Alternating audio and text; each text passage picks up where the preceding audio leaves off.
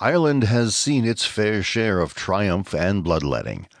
The nation has hosted some of the world's most historic events. It is where the immutable fact of humanity's irrepressible quality has been exhibited time and again. The courageous battles the Irish have carried out to win their freedom are indeed exemplary. The ebook talks about each epoch of Ireland: early Christianity, Viking, medieval, modern, and much more. 50 of Ireland's most prominent events are discussed in crispy yet sufficient detail. The Irish Confederate Wars, the harrowing potato famine, the momentous Irish War of Independence. It is no wonder this island remains a topic of intrigue. The ebook walks you through Ireland's most blood-curdling and heroic moments that led to the making of this spellbinding republic. Prehistoric Ireland. Mesolithic, Middle Stone Age, 8000 BC to 4000 BC. In Ireland, the final ice age was concluded about 10 to 12 centuries ago. Following the recession of the ice, the earliest people hailing from continental Europe arrived around 9 centuries ago. This period is known as the Middle Stone Age or Mesolithic. Ireland was engulfed by trees, and the earliest inhabitants lived by hunting, gathering, and fishing, traveling from place to place, and establishing campsites. They hunted birds and animals for meat, especially wild pigs.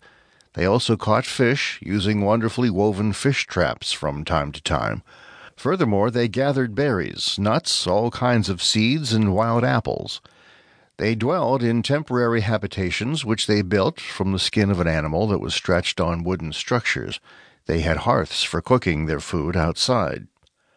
Early on, when the people arrived, they used small chips of stone called microliths to craft arrows, blades, and harpoons, but they began to use heftier blades of stone afterwards. They extensively stretched across Ireland, following rivers and traveling down the coast. Their way of living lasted almost unchanged for 3,000 years. Far and wide in Ireland, the earliest proof of Mesolithic hunter-gatherers has been uncovered. The site of Loch Borra in County Offaly, the village at Mount Sandal in County Londonderry, Coleraine, and the cremations at Hermitage, County Limerick by the bank of River Shannon. It is highly probable that the populace during the Mesolithic never exceeded more than 1,000. Neolithic, New Stone Age, 4000 to 2500 BC. The first farming group of people appeared in Ireland around 6,000 years ago. They began to plant wheat and keep goats, sheep, cattle, and pigs. This era is known as the Neolithic or New Stone Age. The term new was given as people from this era learned to cultivate their own food and keep animals instead of relying on hunting or gathering. They had also learned to produce pottery, a handy equipment for cooking and keeping food and drink. In the Near East, farming commenced about 9,000 years ago. From there, the idea disseminated all over Europe. The farming community moved with this idea, while other hunter-gatherer communities began to establish their settlement and farm themselves.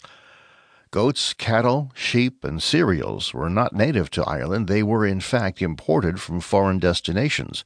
Pigs, however, were native to the nation. The culture of building houses and the building of tombstones were introduced to the nation.